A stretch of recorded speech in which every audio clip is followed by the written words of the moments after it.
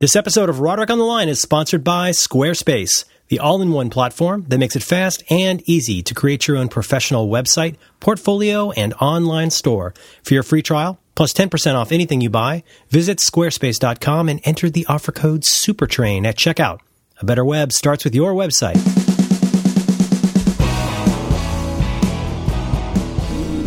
Hello. Hi, John. Hi, Merlin. How's it going? Oh, it's going well. How are you going? I'm doing extremely well. Happy anniversary. Oh, really? Mm-hmm. Do we have an anniversary? Yeah, every year. It was this week, 3 years ago. We started doing this. I don't really have anything special to say about that. I just want to make sure I didn't let the day go by. Wow. I don't know if you 3 years ago thought that we would still be doing this 3 years from now. I don't know what I thought 3 years ago. I'm not sure. Yikes. I'm like the ocean, just waves. Wasn't it the Clinton administration? I think so. It might have been, yeah. You know, we have some listeners that weren't even born during the Clinton administration. That's not true. That's not. Is it true? Oh, it's probably true. I don't know. I do this thing where I just drop a decade sometimes. You know? I like to drop a decade on a fool. Yeah. Where I'll go like, I can't believe it's 20 years since Ronald Reagan was president. I'll go, wait a minute. Actually, I just did the, as I was coming down here, I just did the thing where I was driving along and I just drove in the wrong direction for the wrong way towards your office studio, or in the wrong lane? No, the wrong way toward where I was going. I was just thinking, you know what I was thinking about? I was thinking about young black Republicans.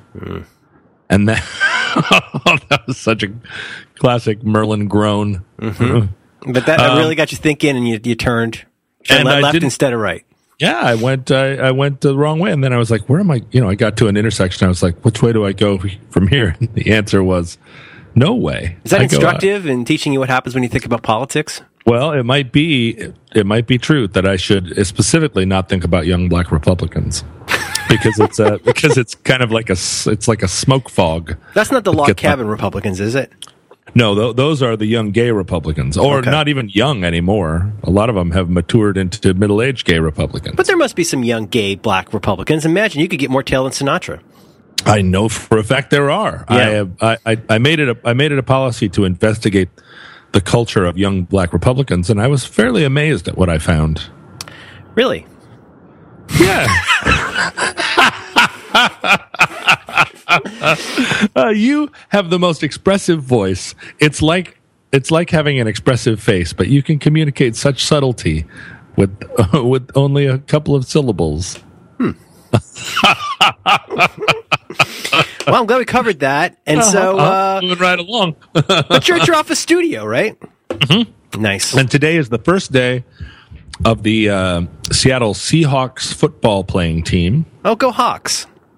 And they are going to play the Green Bay Packers. And so everyone is very excited that follows that kind of sport. Mm-hmm. And you can feel it in the neighborhood already. There's a guy standing with an orange flag in front of the parking lot where I normally park. And he has a sign that says parking $50. Wow, just parking.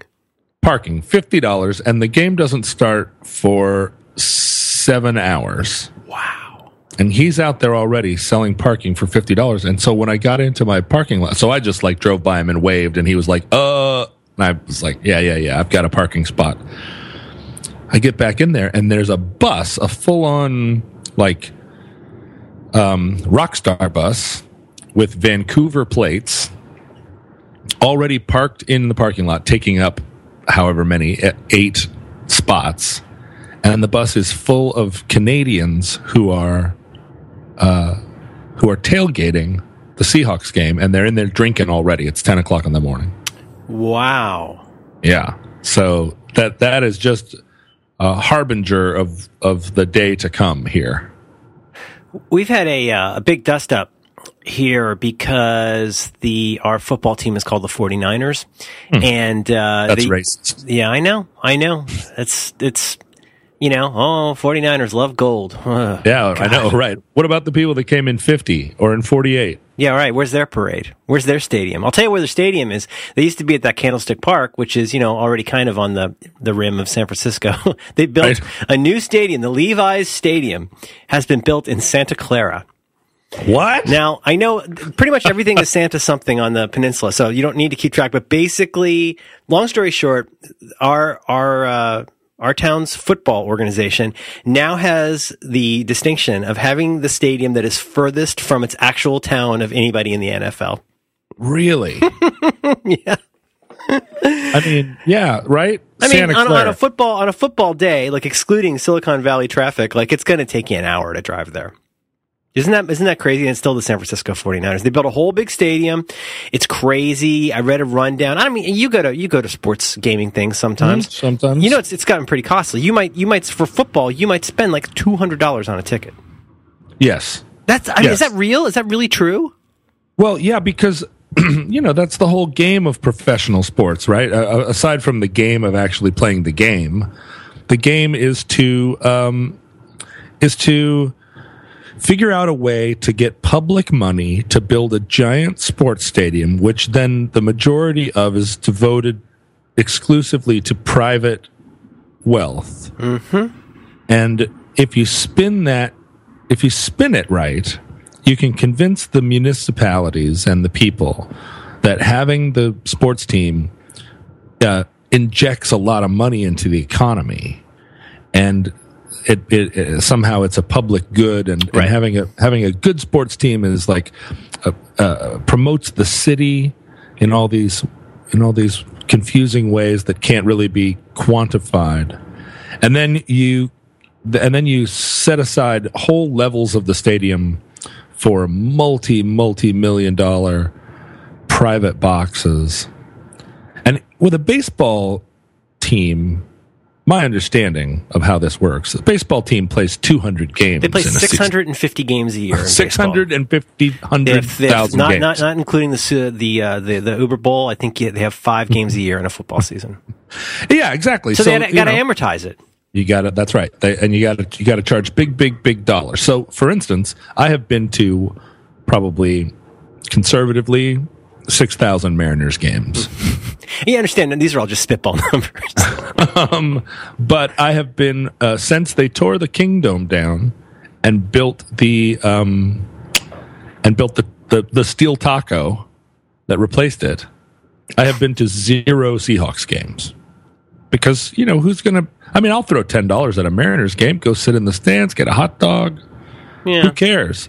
But $200 to go sit in a football stadium? No, thanks. Yeah, I don't have a super strong opinion about it, and that's backed up by how little I've actually chosen to learn about this. But I do know it's dispiriting in its way. I live in a part of town where there's like a lot of like working class people who've lived in San Francisco a long time, and they'll wear the 49ers hat and the 49ers shirt and the 49ers jacket, and they're all super into it. 49ers socks. Yeah, but doesn't that seem a little needy when you see people with multiple articles of sports clothing? It's like those guys whose Twitter picture is them with a girl, like they're like proving something. I knew a guy in Hungary. Does that ever seem weird? Which one are you? You're the guy, right? I knew a guy in Hungary who was the world's biggest Ramones fan.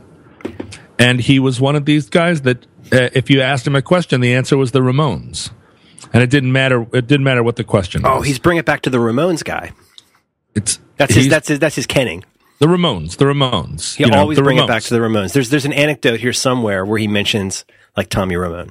Yeah, you're gonna hear about the Ramones one way or another if you talk to this guy for more than a few minutes. And he's he's a smart guy. He's an interesting guy. He's led an interesting life. But he decided that the Ramones were the thing that he was going to be the expert on, or not the expert, but like the Ramones were going to be his church. And he gave me a lot of insight into sports fans, because it's like, yeah, if you choose the 49ers and that's your church, and all year long you're just praying at the altar of the 49ers, it takes care of a lot of other conversational topics that you might have to think about. You can just sort of you don't have to occupy yourself with those questions because you can always bring it back to the 49ers. No, I think you're totally right, and that's certainly true. That's an interesting topic. There's a lot of things like that. But, there was a time even before Candlestick when they just played at Kezar. And I think you've probably seen Kezar. It's like kind of right by the Panhandle. It's this, you might have seen it in a Dirty Harry movie. It's a little stadium. It looks like a high school stadium that they're getting ready to replace. But, I mean, you read these people's anecdotes, and it's so sweet. I mean, I kid about the sports, but I understand that when people talk about sports, they're often actually talking about family. But it's important to always remember when you make fun of sports, because you're really talking about, watching games and going to games with your family, throwing a football around in the parking lot before a game. And in this case, there was a time, going to Morgan Freeman mode, there was a time when a man could take his children to a game and have it not cost a amount of a house. But you go there and you could just go to Kezar. It was a few bucks to get in. You could just kind of wander in. It wasn't like a whole production. Like going to a game today sounds like something where, you got to plan a lot of stuff, and then it's like the beers are $9, for a regular sized beer. So everybody's getting all drunk in the parking lot before they go in. I think we're seeing this culture-wide as a side effect of the breakdown of the big monolithic cultural apparatus, right? I can't save this one, can I? It's our anniversary. I thought maybe we could talk about something that we could put out, and now we're at minute 11, and I got the fear a little bit. What I'm saying is, this episode of Roderick on the Line is sponsored by our good friends at Squarespace, the all-in-one platform that makes it fast and easy to create your own professional website, portfolio, or online store. They make the whole process so simple. They have an easy drag-and-drop interface with beautiful free templates you can tweak. All the Squarespace designs are responsive, so they look great on every device. Squarespace also has free 24/7 support through live chat and email with teams in New York City, Dublin, and Portland. John and I have used Squarespace for 3 years now. Every episode of Roderick on the Line has gone through them. 123 episodes in, they are still so great to work with, just like day one. We would love it if you would give them a try too. Squarespace plans start at only $8 a month, and that includes a free domain name if you sign up for a year. Please remember to tell Squarespace you heard about it from your pals at Roderick on the Line.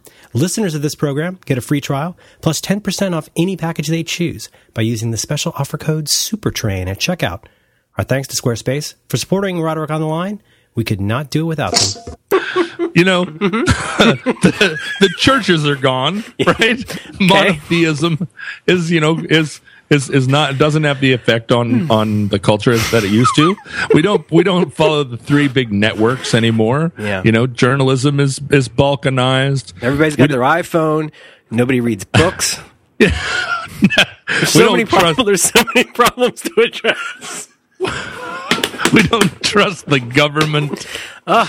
There's app developers. But what happens is that humanity reverts to its original project, which is to organize itself according to clans and tribes. Right. Intercourse and self-destruction. That's why we're here. That's exactly right. But everybody, the internet is beautiful for this. Everybody grabs onto their tribal identifiers. Right. And then they're bronies or they're juggalos or they're the one guy that's both a brony and a juggalo. The Brunalos? The Brunalos. The Bruggalos. And then it's a mad dash for people to figure out how to profit from that tribalism. To print up T-shirts quick before the tribe morphs, and sell as many of them as you can. Mm-hmm. And walking around town like in Seattle, the Sonics. I guess the Sonics aren't a team anymore, but the what are they called? The Sockers. The Seattle Sockers. The Sockers. They have because of in the 1700s, you had that thriving soccer industry in the Pacific Northwest. And now we're going back to our original soccer roots here. Yeah. And you see people walking around all year long in this soccer costume, which is the color I can't describe. You have to see the Seattle Soccer. I'm going to find out more about the Seattle Sockers. The Seattle Sockers, their colors are like colors that you wouldn't you wouldn't make a toddler's toy out of these colors because you would be afraid of the effect that it would have on the kid. Oh, growing up, is it green and like cerulean sort of blue? Yeah, it's like puce green and cerulean blue. It's that they are. It looks kind of like some kind of an eye test. Right. You would if you made children's blocks out of this, you would feel like it was some sort of 70s like Waldorf school brain experiment. Well, here's a good sign, John, is that it doesn't look very flattering on the players. So I can only imagine what it looks like on the fans of the Sockers. And that's what's so extraordinary. Like the fans have embraced these colors, and you see them all over the town, and they are colors that not only do not appear in nature, but had never really appeared in fashion before. Right? Throughout the whole history, throughout my observed history of fashion, there was never a time that color of green ever was used. It looks like pond scum and a pond at Disneyland. So they've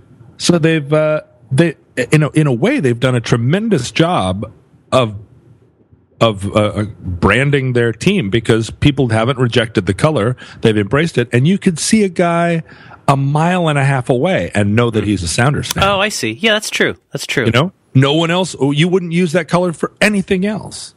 They found the one thing that they could, you know, because if it was safety orange or whatever, you would just feel like the guy was. Well, if you're a fan of the Patriots, if you're a fan of the Patriots, you wear like red, white, and blue, right? Is that right? Right.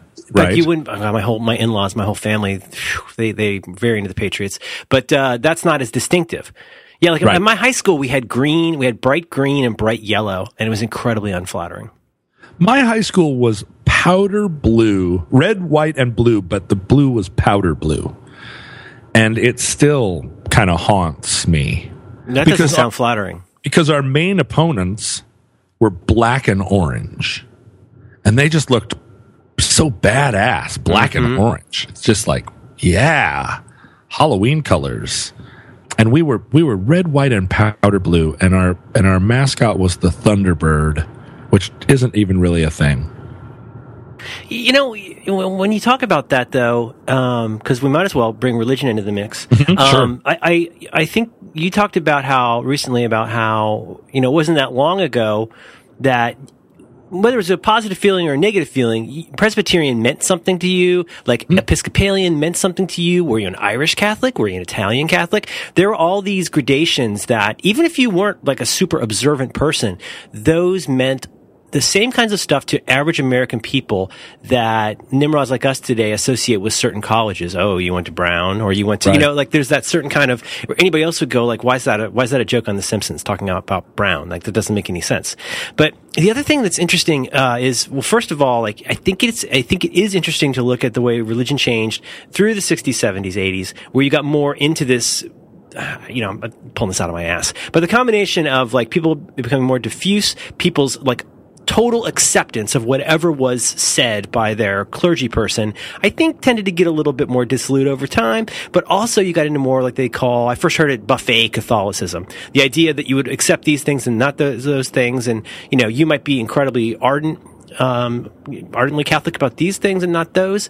But you see that now today in all these million other things. Doctor Who, like in the Doctor Who fan community, it's not just like Doctor Who. Well, lots of people like Doctor Who. You would not believe how incredibly specific people get. But it's true of anything. When I listen to NPR now I know I'm out of it because I don't even recognize the indie rock bands on NPR. They talked about new pornographers yesterday, and I was like, I got one. But there's so often where they're just talking to these guys with beards, and I don't know who they are. But like, there's so much you realize, and this was true in punk rock. Apps think about all of the flavors of punk rock. Mm-hmm. But I mentioned it with Doctor Who because it's something that I enjoy, that I'm a small fan of compared to the mega fans, but I've never seen so much diversity in a community that I'm aware of.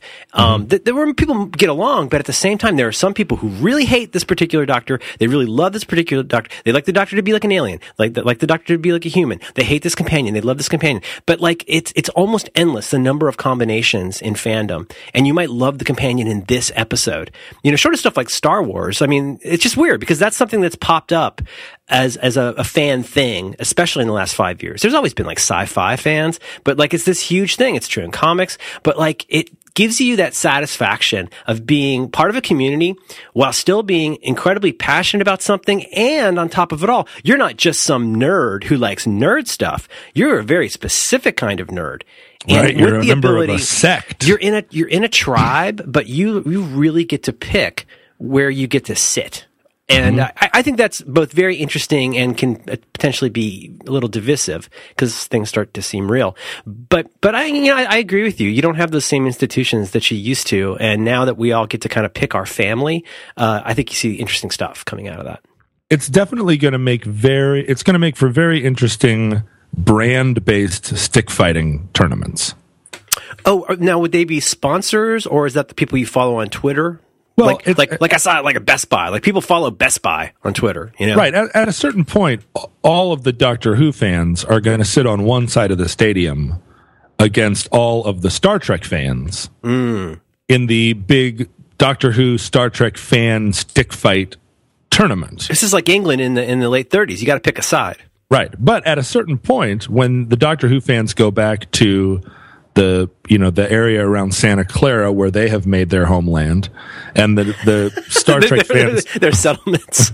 Yeah, and the Star Trek fans go down to Santa Barbara where they have made their homelands.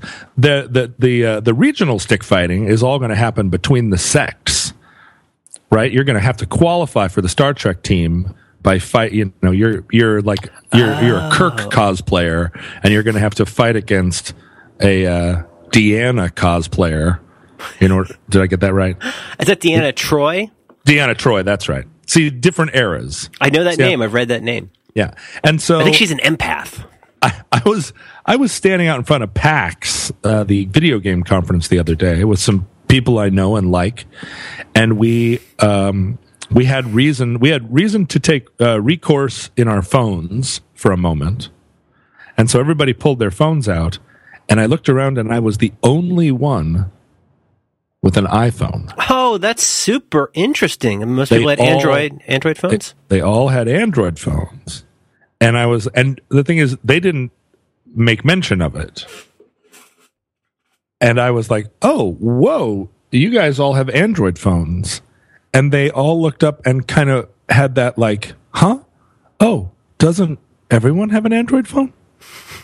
You might as well have said, oh, you guys are Catholics. Yeah, right. Like they would go, well, why would you need to mention that? Yeah, what are you talking about? Is there another kind of phone other than Android phone? And some of it felt a little bit like practiced, but also times have changed just in the last couple of years. I mean, where now that's not only viable, but like to some people, I guess. Like it's greatly preferable for certain people in many ways. Yeah, right. And so, and they just, back to like beep, boop, boop, boop, boop, boop. And all of a sudden, I felt like I was on enemy territory. And I was like, oh, I don't even care about, like, I'm not a person who brand identifies, but I'm used to, in rock and roll circles at least, everybody's got an iPhone, and so you never have to think about what kind of phone you have anymore. Everybody's got an iPhone, and so it's just to assume that that's the only kind of phone, and those questions are removed. Yeah, but what happens when somebody texts you and it's a green bubble? Do you think anything? Do you judge anything? What goes through your mind? What usually goes through my mind is, oh, now that feature is working again, or now it's not again. Because the blue bubbles mean it's somebody, Well, I know, but I text my mom all the time, and sometimes it's in a green bubble, and sometimes it's in a blue bubble, and she has a phone just like mine, and so I feel like that is another one of those things that, like, wouldn't that be interesting if it worked? Well, you're in luck. They're going to make bigger phones, so that's going to be good for you. That's going to be fun. You can get a really, really big phone. I have to say, this is a thing I'm loath to say because it feels like product promotion. But Apple issued that recall. Oh, right, the battery thing. And I went in, and my phone qualified, and they gave me a new phone. Did you get a new 5, or did they give you a 5S? They have an internal requirement that it be exactly the same as the phone that you had before. That's cool still. I mean, but it's a refurbished phone or a new one? No, it's a brand new phone. That's awesome. Phone off the shelf. And now I don't have the battery problems anymore. I go all day long and my phone doesn't die. And it felt, like an example of, I mean, my phone's 2 years old at this point, and it had been through a couple of different rainstorms. It went through the washing machine one time. I used it as a shuttlecock as I was taking a carpet knitting class. The phone was pretty badly damaged. What? A badminton birdie? I took like a Berber carpet weaving class, and you use the phone as a little shuttlecock. But the company made good on their failure, right? Eventually, yeah. They did a terrible thing. They made a bad phone. Steve Jobs died, and no one was in charge anymore. That's right. And they put a bad thing out into the world, and then 2 years later, they made it right. And I'm pleased. I'm pleased. I'm glad. With that. Well, now you got more battery time. It gives you more time to be frustrated with the things that don't work right on it. Well, without having to recharge. Except I am gradually taking apps off.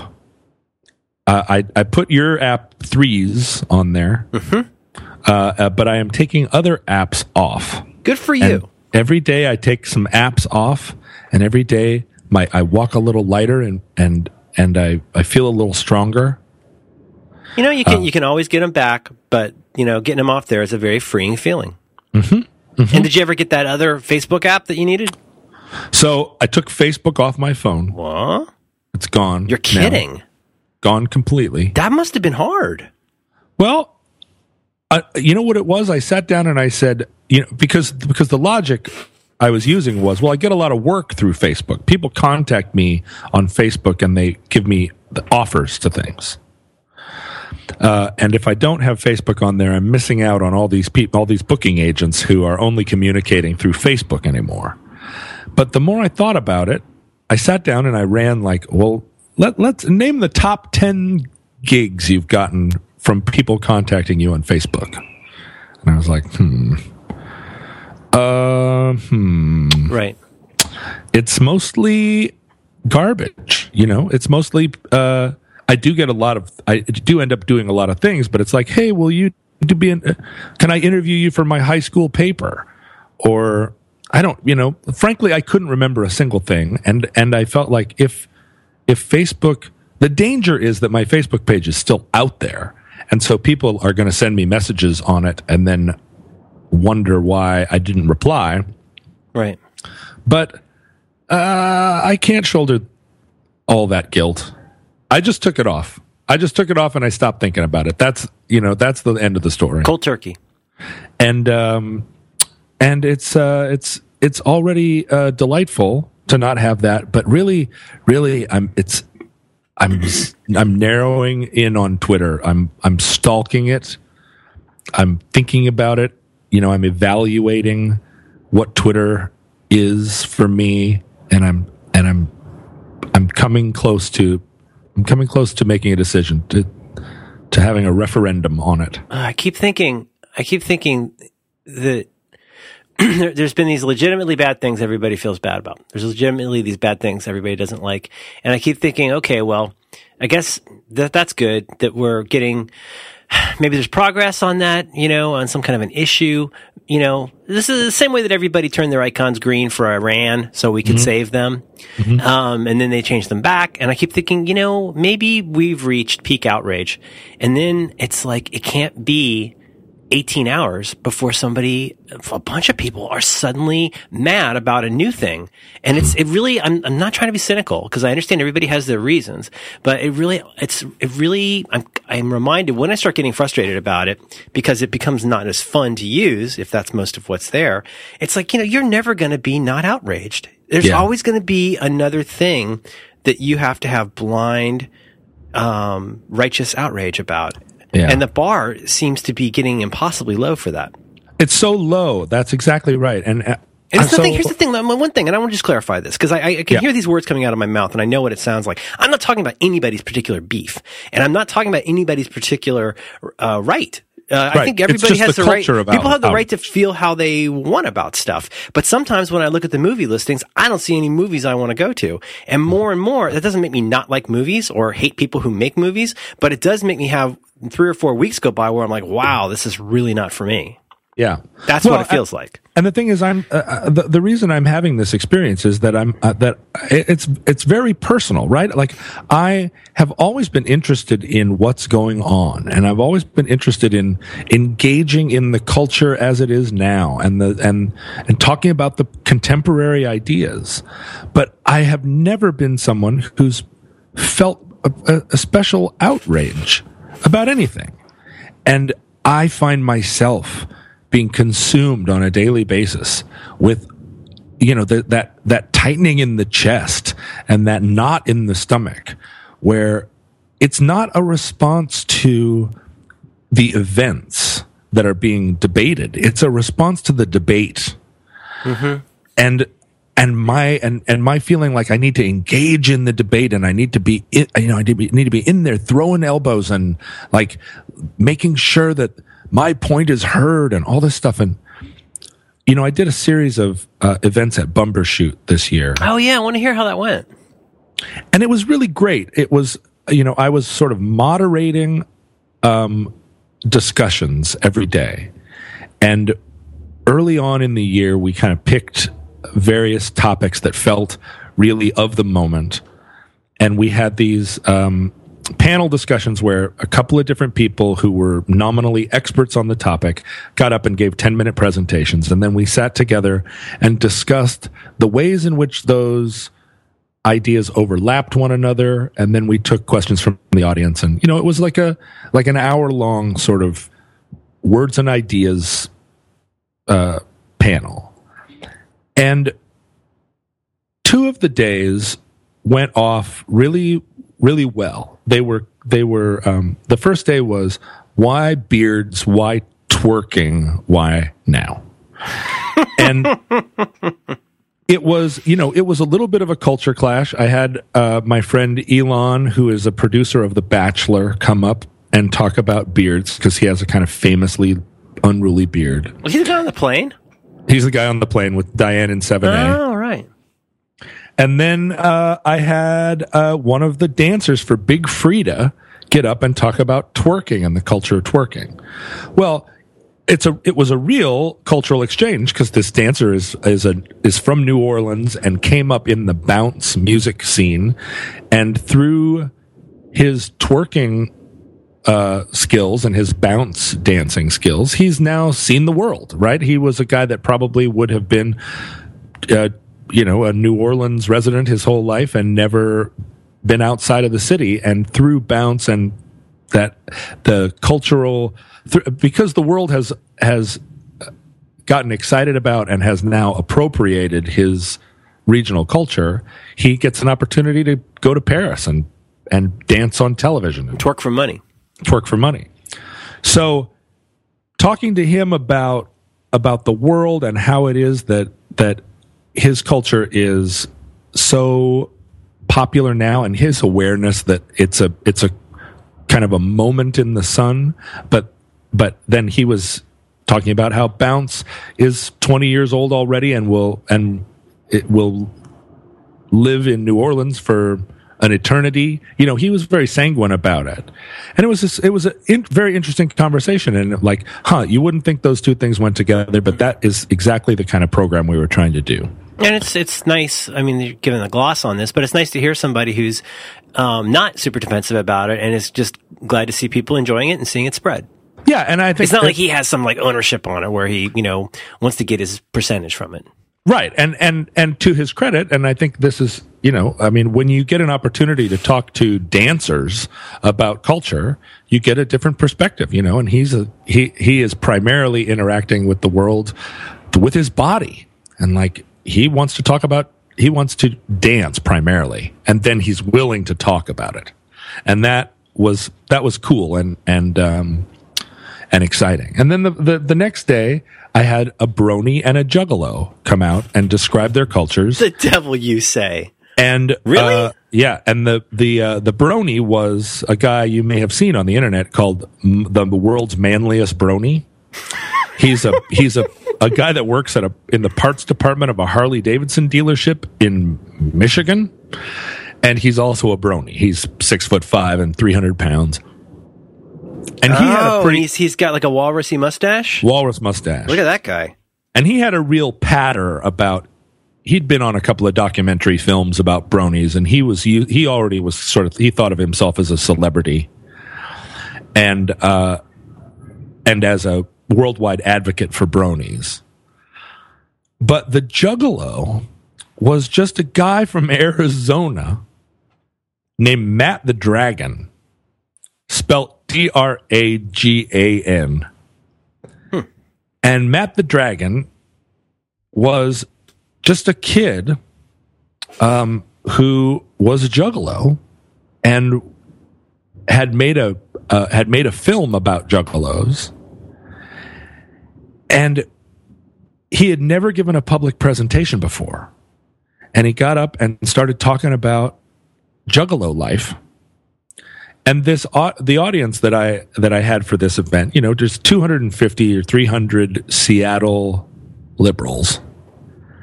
And they really wanted to confront this guy. And I had people stand up during the question and answer, and one woman stood up and was like, "I'm going to read you some Insane Clown Posse lyrics now." That'll end well. And I want you to defend, because he was saying like Juggalo is a community and we're good for the world. She was like, "I want you to defend the misogyny and violence in this."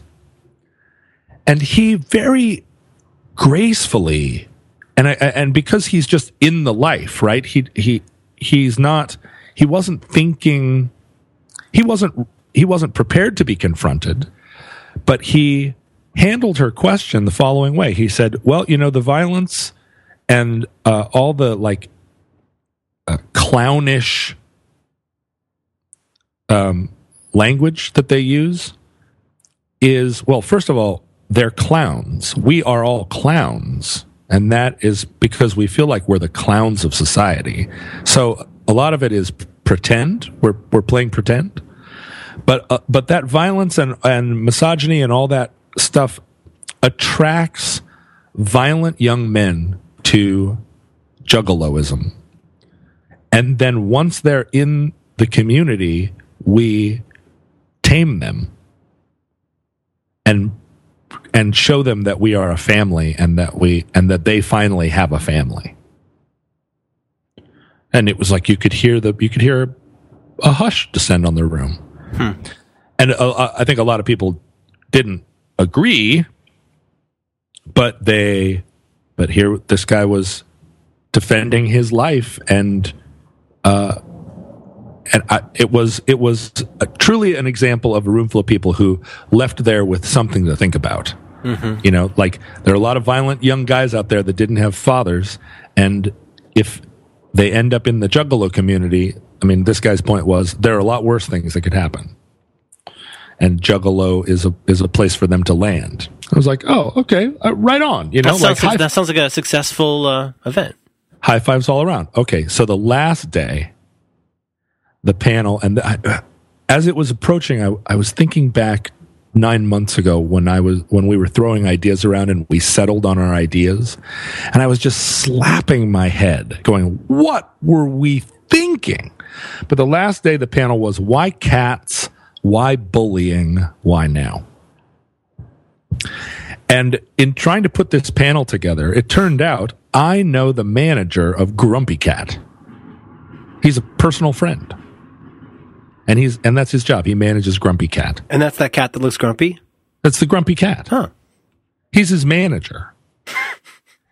I think he also manages that little sort of 8-bit graphic, the cat with the rainbow and the triangle eyes. He manages that cat. And he manages one other cat. another famous cat. He's a professional cat manager. He's a professional internet cat manager. So I knew him. I'm going to regret laughing in a minute, I think, but that's kind of funny on the face of it. Yeah, and in fact, he's in Vancouver right now. I hope I don't give too much away, but he's making a Grumpy Cat Christmas movie. Oh. Yeah. But the bullying topic, I tried to get Dan Savage to be on the panel, and he wrote me a very thoughtful email where he said, I will be on any panel you ever ask me to be, except bullying. I do not ever want to talk about it again. What? Because he's talked about it a lot? Yeah, well, he's the guy who started. Oh, he's the it gets better guy. He's the it gets better guy. That was good. And it was great, except he has come under tremendous fire, as everyone in the world does now, who says anything off the reservation out in the world, and I don't even know why he has come under fire. But from inside that community of people? Yeah, on the bullying topic. Really? I don't know why. I didn't even research it enough to know why he feels burned. But he's like, I don't want to talk about it anymore. And I tried to get a couple of different people, and nobody would talk about it. And as we got closer to Bumbershoot, I was like, I understand why no one wants to talk about bullying in public. And I'm wondering why I thought it was a good idea to have this to have this as a topic. And the more I thought about it, it was like, oh, I remember why I thought it was interesting, because it is interesting. It's a very interesting topic. Why is bullying, why has it become so fascinating to us at this moment in time? It's occupying a huge place in the culture, talking about bullying and what is bullying and what does it represent? And I mean, it's a fascinating topic. And I remember why I chose it, because I really, really thought it would be interesting. But as it got closer and I tried to get a panelist to represent it, and all I got back was like, no, thank you. I mean, I would love to work with you anytime, but please no. I'm feeling dumb here, John. Is it because talking about trying to stop bullying makes you a target for being bullied? Well, let me tell you what happened. So we got a woman who is a stand-up comedian from Portland who agreed to talk about bullying, and she got up, and her presentation was a kind of polemical. She drew on all the received wisdom that you would find on Twitter about, like, we all agree that we live in a patriarchal rape culture where, et cetera, et cetera, et cetera. You know, all the sort of like, we all agree statements. And what follows from that is the fact that bullying is endemic in our culture, and that it creates all these terrible outcomes, and that it's further evidence that our culture is unsustainably broken. And then the audience started, and I prefaced the whole event by saying, like, we're talking about these ideas in their contemporary context. So we're not just going to get up here and define bullying and then argue about it. What's interesting about this is, like, why now? Why is this happening now? And how does this relate? Cats are very popular on the internet right now. Cats are a perennial topic. Cats have been around for hundreds of thousands of years. Why are they so contemporary? And bullying, too, has always existed. Why now? That was the idea.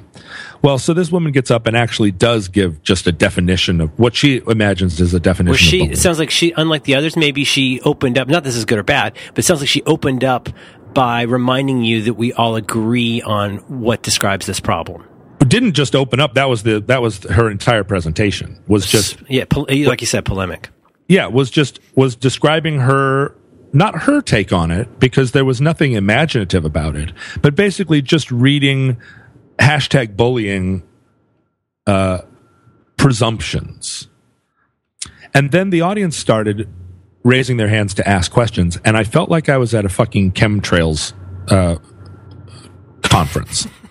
Every person stood up and gave a 5-minute long speech about what they thought about bullying. No questions, there wasn't even the slightest hint of a question threaded into these statements. It was like being at a Tea Party town hall meeting. And I'm sitting on stage, and this hasn't happened at any other panel that I've moderated. And I'm trying to, I'm like, okay, that's great. Well, trying to interrupt and say, like, is there a question in this, or do you have something? And people were shouting, talking over me. That seems so weird. And then all of a sudden there's like an invisible divide that starts down the middle of the room, where the cat guy is kind of sitting up there like, okie dokie, well, and he leans in and says, it's funny because a lot of these bullying, a lot of this stuff where people don't know what the rules are, a lot of that used to be solved in the old days by basically playground democracy, right? If you were a bully, you got smacked down by somebody else. I mean, maybe a little bit of bullying is what keeps people in line. And all of a sudden, half the room was like, yeah. And the other half of the room could not have been more appalled. And they were like, no. And I was like, whoa. That's he just contributed a sentence to the conversation. It's not like we are put your spears down, everybody. And I was, as the moderator, I was sitting on stage just hoping that the hour would be over. Oh, it's at that point, how I feel after 75 minutes. At that point you go like, I don't know if there's a way out of this. And I was Look, anything you say is going to be, and again, this is not a value thing, but once one starts feeling that pressure, you realize that anything you say is likely to make it worse. There's nothing you can do, or you're going to sound dismissive of people. Yep. You're going to sound like you're taking one side more seriously than the other. And even in deciding, like, okay, there's obviously two sides here, you're going to give a lot of weight to one side just by acknowledging that it exists. That's right. Do you know what I mean? Right. It's like the whole like network TV thing of always trying to find the two sides to every issue. Just somebody agreeing that there could be a second side to this makes it extremely controversial. Yeah, and the woman had set up the whole structure of it like, well, we all agree that we live in a patriarchal rape culture.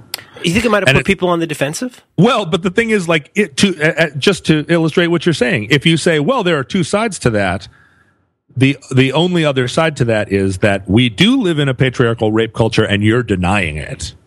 Like that's the only. It's like your thing of actually, I don't accept the terms of your argument. I want to argue with you, but we're not going to start with that as the line. Yeah, and as the moderator, it was she had a 10-minute presentation, and by the time she was done, like my job was not to debate her. My job was just to facilitate the conversation, and so it's like, right, okay. I mean, yeah, it's like we all agree on cheese. Except we don't all agree on cheese, but.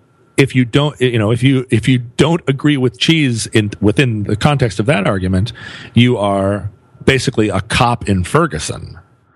And so anyway, it was an example of when I walked out of that panel, I felt very emotionally raw, and it had transported me back to the place on the internet that I least wanted to be, and I felt for a couple of hours like this totally new sensation, which was maybe I am not like maybe the culture is moving in a direction that I can't go. I felt for a brief moment like it was 1969, and somebody was confronting me on the street and saying, "Don't trust anyone over 30." And I was like, "Wait a minute, I'm 45 and I am trustworthy," and the response was just like, "Nope." You're at that point now. You're counter-revolutionary. Yeah, right. Right. And Mao would call you a counter-revolutionary at that point. You're over 30, and that's where we've drawn the line. And so, and it, as history has shown, don't trust anyone over 30 was a dumb idea. I mean, it fulfilled a purpose at the time. But as a rallying cry, it can seem very sensible, especially if you're doing a lot of illegal activities, like at the time, doing the felony of smoking pot. You probably don't want to trust that many people over 30, but as a view of life, it does not have longevity. Right, if you're lucky. It's a moment in history, and in 1968, I'm sure it made a ton of sense. But yeah, if you hold on to that as a guide, you're going to be really sad on your 30th birthday. And it's amazing. It's amazing how few subtleties you'll find in things that began as things people shouted. Right. And I had this moment where I felt like, oh, maybe this is the contemporary version of that. It is meant to be a scorched earth policy. You're either on one side of this whole like constellation of issues, and if you're on the one side of it, then you are on the right side of history. And if you're on any other side, any one of 50 other potential viewpoints are all rejected, because there's only one way of linking all these ideas together. And well, it's a shame, though. I mean, I can only go by what you said, but it's a shame that it was presented in that way, because of all the things you're talking about, that seems like one that could potentially people could find, albeit having maybe slight disagreements, but there's the kind of thing most people could kind of agree on, which is something we'd rather not have. Why is that interesting today in a way that it wasn't 30 years ago? And why is that challenging today in a way it wasn't 30 years ago, which is a much more nuanced question. It's a fascinating topic. My kids, just for what it's worth, at my kid's school, she's in first grade now, and the last year and this year, there's like these two like real big tentpole things at her school, both of which I think are pretty great. One is this thing called restorative practices, which sounds really fruity, but it's basically just this idea of trying to learn to settle agreements by talking about what actually happened instead of like yelling at people. And it's really neat. It's actually neat. And the other one is bullying. And you can tell like every third grader in that place has made a poster that's on the walls about bullying. It's just everywhere. And some of the advice I think is a little, I don't know, it's not all that useful. Just saying no to a bully, I'm not sure if that really solves it. But the thing is, the school wants you to understand that bullying is not okay here. That's on every wall. I don't know what the net result of that is, but I'm telling you, this is as current as today's headlines. I think that the net result is that a lot of kids that are 10 years old right now, if you said, is there bullying in your school? They would go, what? No. Look at all the signs. Yeah, there's no bullying at all, and in a way, considering how much bullying there was when we were kids, that is, that's I think a tremendous advance. Except the dark side of that is are they prosecuting kids? Are adults hyper vigilant over them in a way that one piece of it is the basic educational process of saying something over and over often enough and having different people say it the same way often enough over and over that it does start to seem like conventional wisdom. So God willing, that would be it. That's not going to have a huge effect on somebody whose father's beating them up at home and wants to come into school and find somebody shrimpy to hit. That's a much more complicated problem that doesn't come down to as easy as stop bullying. But somebody in middle school, high school, college, 4chan, somebody out there started that bullying at some time for some reason.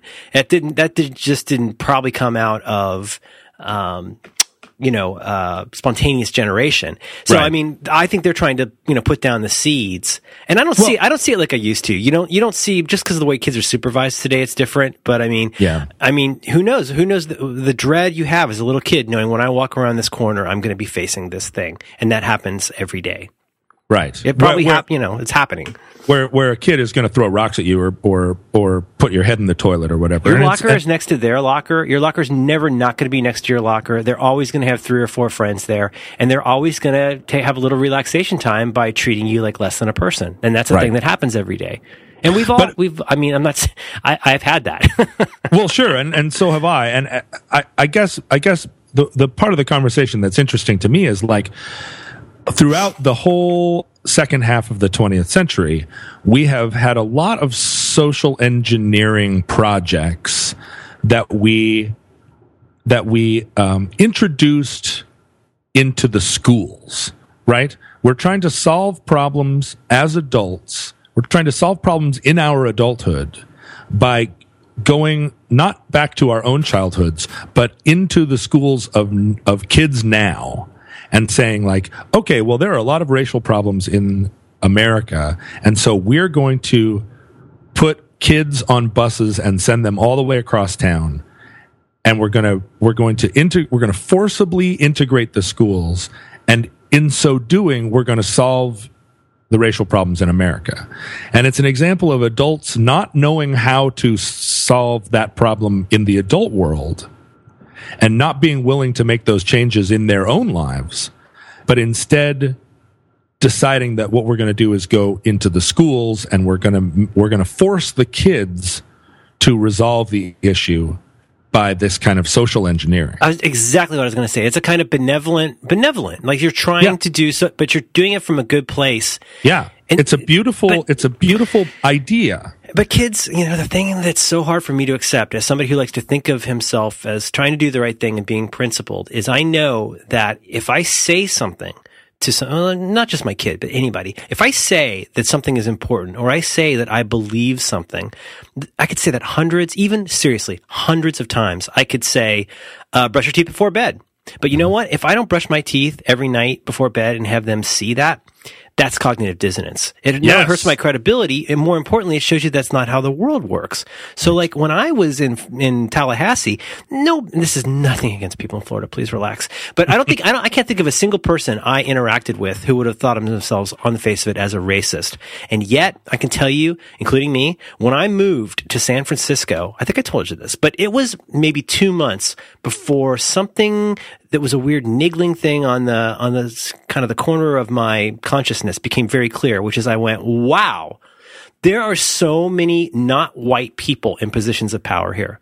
Every day, a kid that grows up in our town sees Asian people who are in power. They see black people who are in power. You have a black boss. And I'm just here to tell you that that was not something you saw every day in places where I lived in Ohio and Florida. You'd see it, but it would seem weird enough that it didn't make you change your vision of things. But you did not see the point I'm going on about is that like that stuff will not seem real until you actually see it. When people just keep telling you that that's a thing that should happen over and over, like in the petri dish of an elementary school, it's really different from then noticing, wow, people aren't bullying each other as much as they used to. I'm finding a different way to work this out. I have a black boss and she's actually pretty great. Right. Well, but it's what you see every day is what I'm saying. Those projects, I mean, like integration was a culture-wide project. We were trying 100 different things, affirmative action and busing and busing and affirmative action. I think was a very positive, had very positive results. I'm not sure about busing, and primarily it's because we added a tremendous layer of inconvenience to something that was already inconvenient, which is getting your kid up and going to school. Busing was an unsuccessful hack because a successful hack, right, in coding is something that takes an annoying problem and solves it in a potentially inelegant way. That was a very inelegant solution that basically made it clearer than ever, well, B, that you're going to be fucking super inconvenienced by this, but A, that there is a basic inequality that we can't fix. And so we have to reset where the pieces on the board and have you agree that that's making it better, even though it's not fixing the more basic problem. And so in the long term, we have so much less bullying now in the culture than we did even when we were kids. You include the internet stuff with that? You sure about that?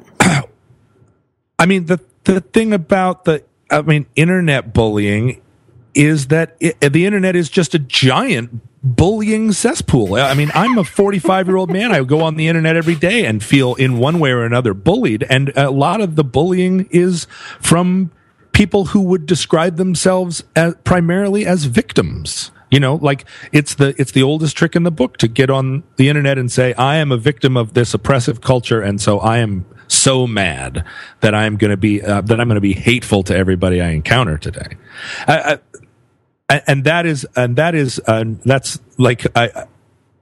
The argument against that is that, are you a misandrist now? I mean, are you like, the idea that this woman presented, which is that, that a perceived imbalance of power is equal to an actual imbalance of power. And so a person who perceives themselves to be in a position of less power, it might as well be that person is in a position of less power. And I was like, listening to her presentation, I was like, no, that is exactly wrong. Like, just to perceive yourself to have less power is not anything. Just because you feel it doesn't mean it's real, in the words of Radiohead. And I think the internet is full of people who are like, I perceive myself to be a victim of everything. And so, every time I go on the internet, I'm on a daily crusade to lecture everybody I have an encounter with, to go from place to place to place, just pedantically schooling fools right and left. And it's just like, oh my God, you are spreading evil. But and people aren't going to remember that lesson you were meant to be teaching. They're going to remember that you were kind of an unpleasant person. Yeah. And so the internet is just a giant, it's an ugly place now. It's not a place I want to be. But I think ultimately, is there less bullying in the world, in our world? Yes. Is there less bullying in Seattle than there is in Oklahoma City? Probably. Is there less bullying in Oklahoma City than there is in Lagos? Yes. Almost certainly. Like, is bullying still rife in the outskirts neighborhoods in Shanghai? Yeah, I bet it is, because and I guess this is one of the big questions of like secularism, is that if we establish that we are members of the animal kingdom, which the secular half of the world has spent a lot of time trying to say, like, we are part of this system. We are animals. We are not God beings. We are not separate from our environment. We are not significantly different from animals, that we can afford to rule over the world without consequence. But the flip side of that is, nowhere in the animal kingdom is anything fair. And we are looking at ourselves as simultaneously members of this natural system, and also imposing upon ourselves incredibly unnatural thought technologies. And that's fascinating and wonderful, because a lot of those thought technologies that take us out of the animal kingdom have improved our lot in life and are improving the world. But I would suggest, never presume that any of those things are real, or that any of those things reflect reality. They are experiments. They are attempts. And so, like, the thing you talk about of, like, wanting to try on an idea like a jacket. Yeah. Yeah. So we're trying to eliminate bullying, even though bullying is, in the animal kingdom, in the natural world, bullying is one of the foundational methods. Like, every single animal family uses precisely bullying as a way of organizing itself. Bigger animals squash little animals. The litter of kittens establishes their dominance chain. Like, pigs do it, chickens do it. It's a pecking order. I mean, all of our language for that stuff comes from watching animals do it. And every animal does it. So if our end game is to eliminate bullying, it isn't just a small little inconvenience that we should be ashamed of, and like that we should continue to be outraged and appalled by. We should be able to look at it and say, this is one of the fundamental principles of animal life, and we are trying to dispense with it. We are trying to change and evolve so that bullying is not the way that we order our systems, but it is absolutely in everything. And so to change it is not just a question of like, go into the schools and put posters on the walls and indoctrinate the kids so that they don't think of bullying anymore. It's not a small thing. Kids are seeing bullying in every walk of life and in every aspect of human culture. And so if this is our project, I just wish that we could talk about it in this bigger sense of like, okay, if we are going to evolve into the Greys, like I'm all for it. Let's go. But what are you going to replace bullying with? Because if you go into the offices of Vogue magazine, I guarantee you there's bullying at every desk. If you go into the West Wing of the White House, bullying is everywhere. And it's encoded, and the more white collar you make it, the more the subtler it gets. But subtle bullying is fucking bullying.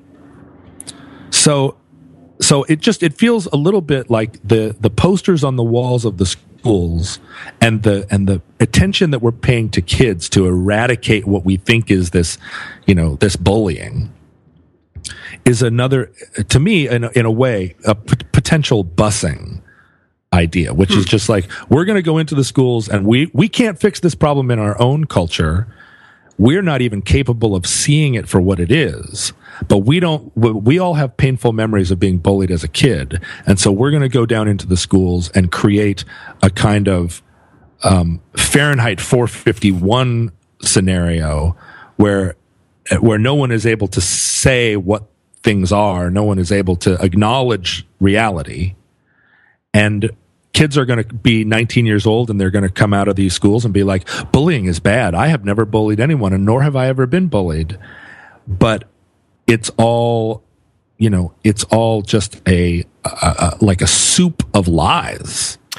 I think I get what you're saying, but I just have one angle on it though, which is that I'm reminded of the times I've gone and talked to companies, and I always have an easy laugh when I talk about the signs that people leave by the coffee machine, or the signs about how your mom doesn't work here, and how I think the effect that those have are pretty consistent. I don't want to argue whether bullying is just naturally an animal thing. Maybe it is. I think we might be using that word a little differently. But what I will say is, when you put up a sign in the kitchen, to no one in particular, a shame sign.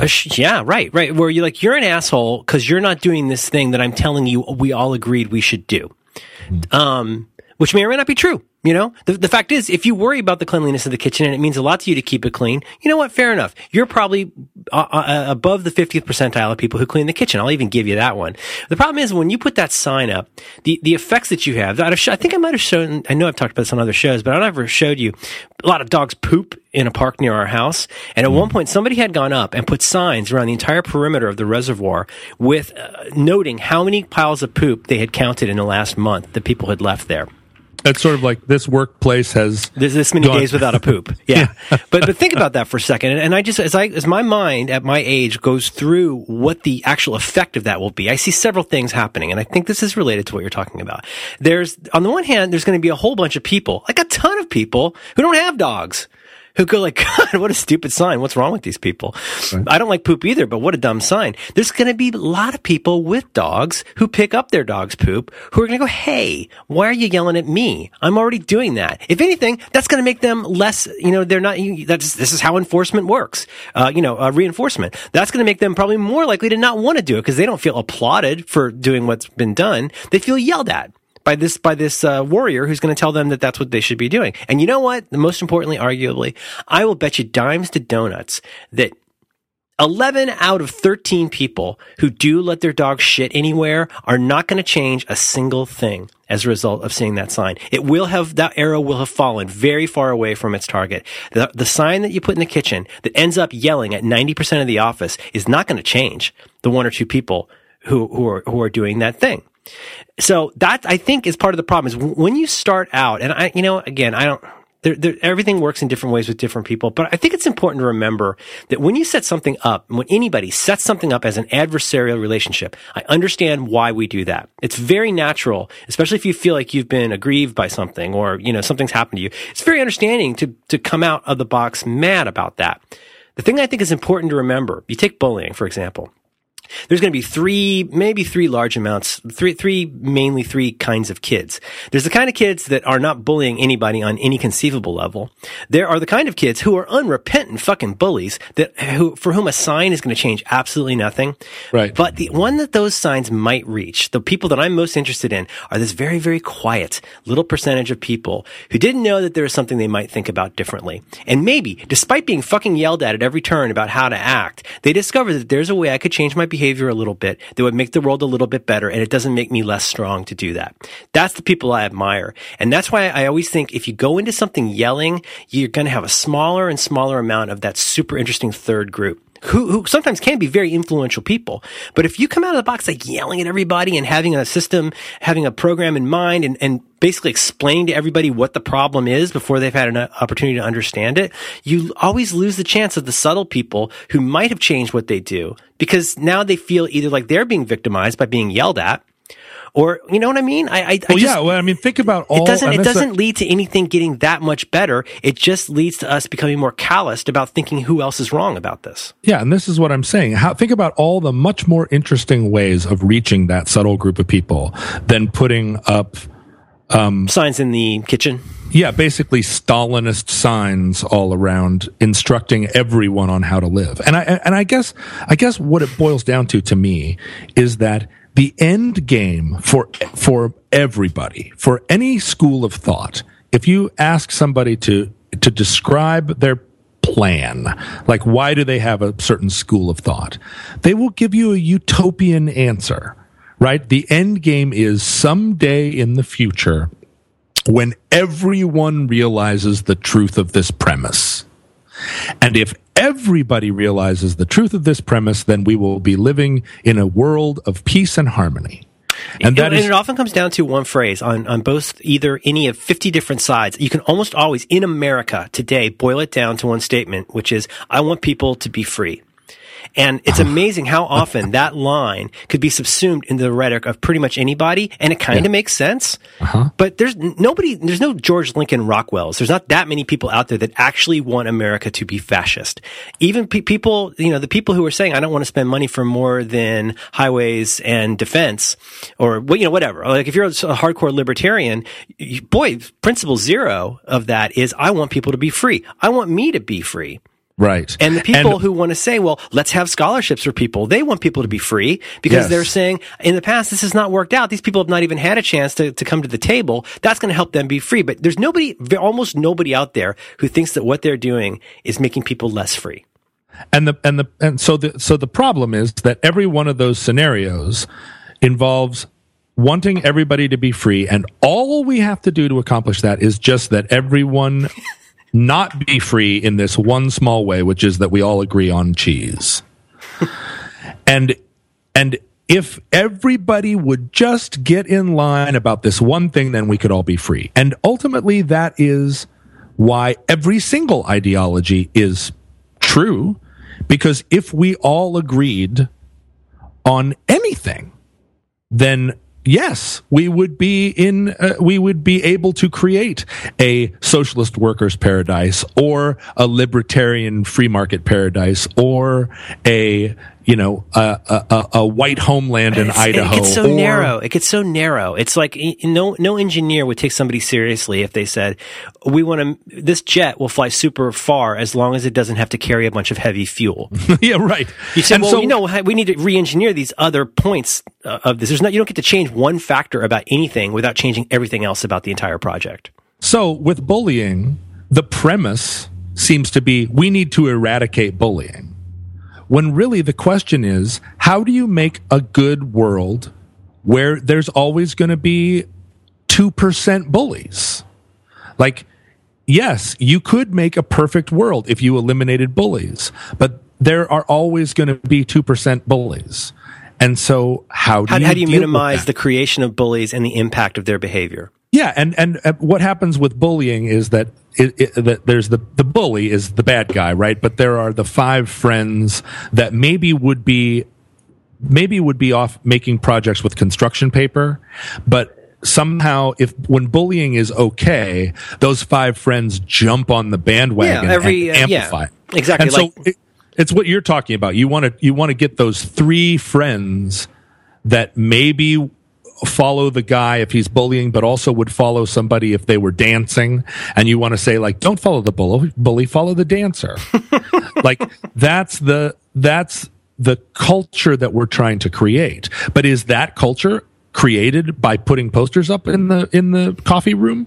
No, I don't think people see them. I don't think people almost ever see themselves in those things. Maybe it's a basically self-involved American thing, part of the American experiment, but I don't think we see ourselves in signs.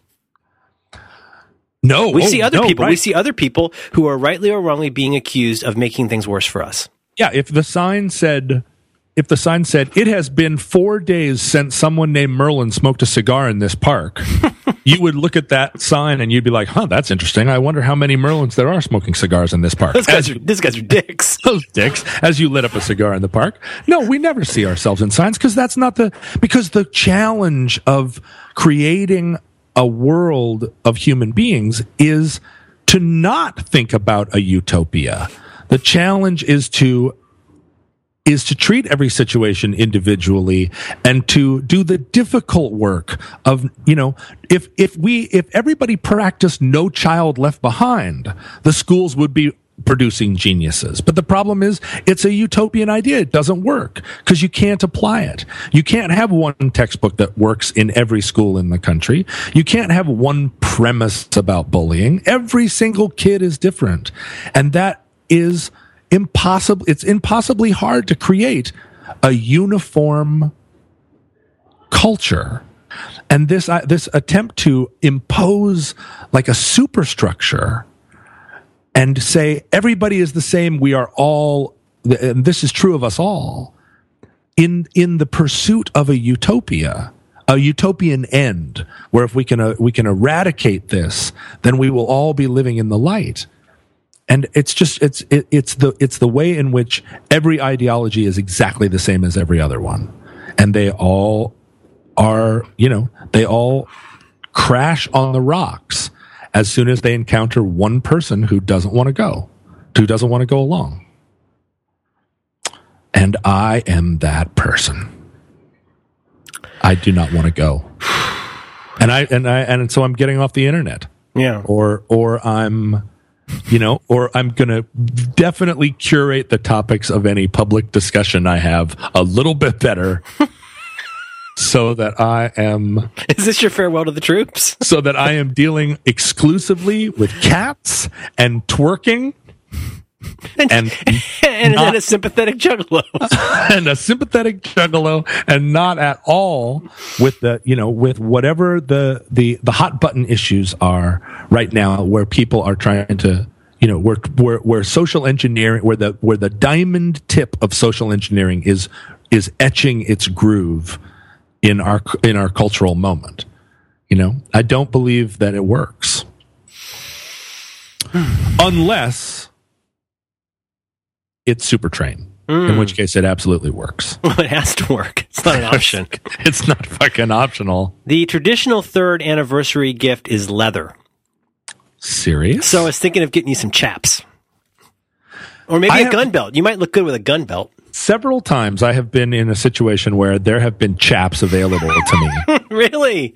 Yeah. Classic hole having, ass exposing chaps. One of the great moments for me in a thrift store was in the little cowboy town of Monroe, Washington. I was dating a girl at the time who was very she was a fire dancer. That was her job. A naked fire dancer, to be specific. Wow. And she had a lot of tattoos, and she was very exotic and a beautiful girl. And I was dating her at the time, and I was in Monroe. And I found in a thrift store there a pair of white fringed chaps in petite size. Oh, brother. And I bought them for her. And they were spectacular. Oh, my. And they fit? And they fit her perfectly. And she wanted to wear them? And she did want to wear them. Oh my God! And you won the lottery, my friend. I really did, and I won't say any more about it except that it was a great. I mean, how many of those are there even in the world? And that I should find them, and that they should fit, and that she would like them. It's like some kinky Cinderella. Yeah, it really was. It was the glass slipper of our relationship. So after that, I was like, well, maybe I should have some chaps. And I thought about it a few times. A new journey begun. I've had several chaps come my way, and the problem is that that when I wear chaps, it is just like I am reanimating the cow.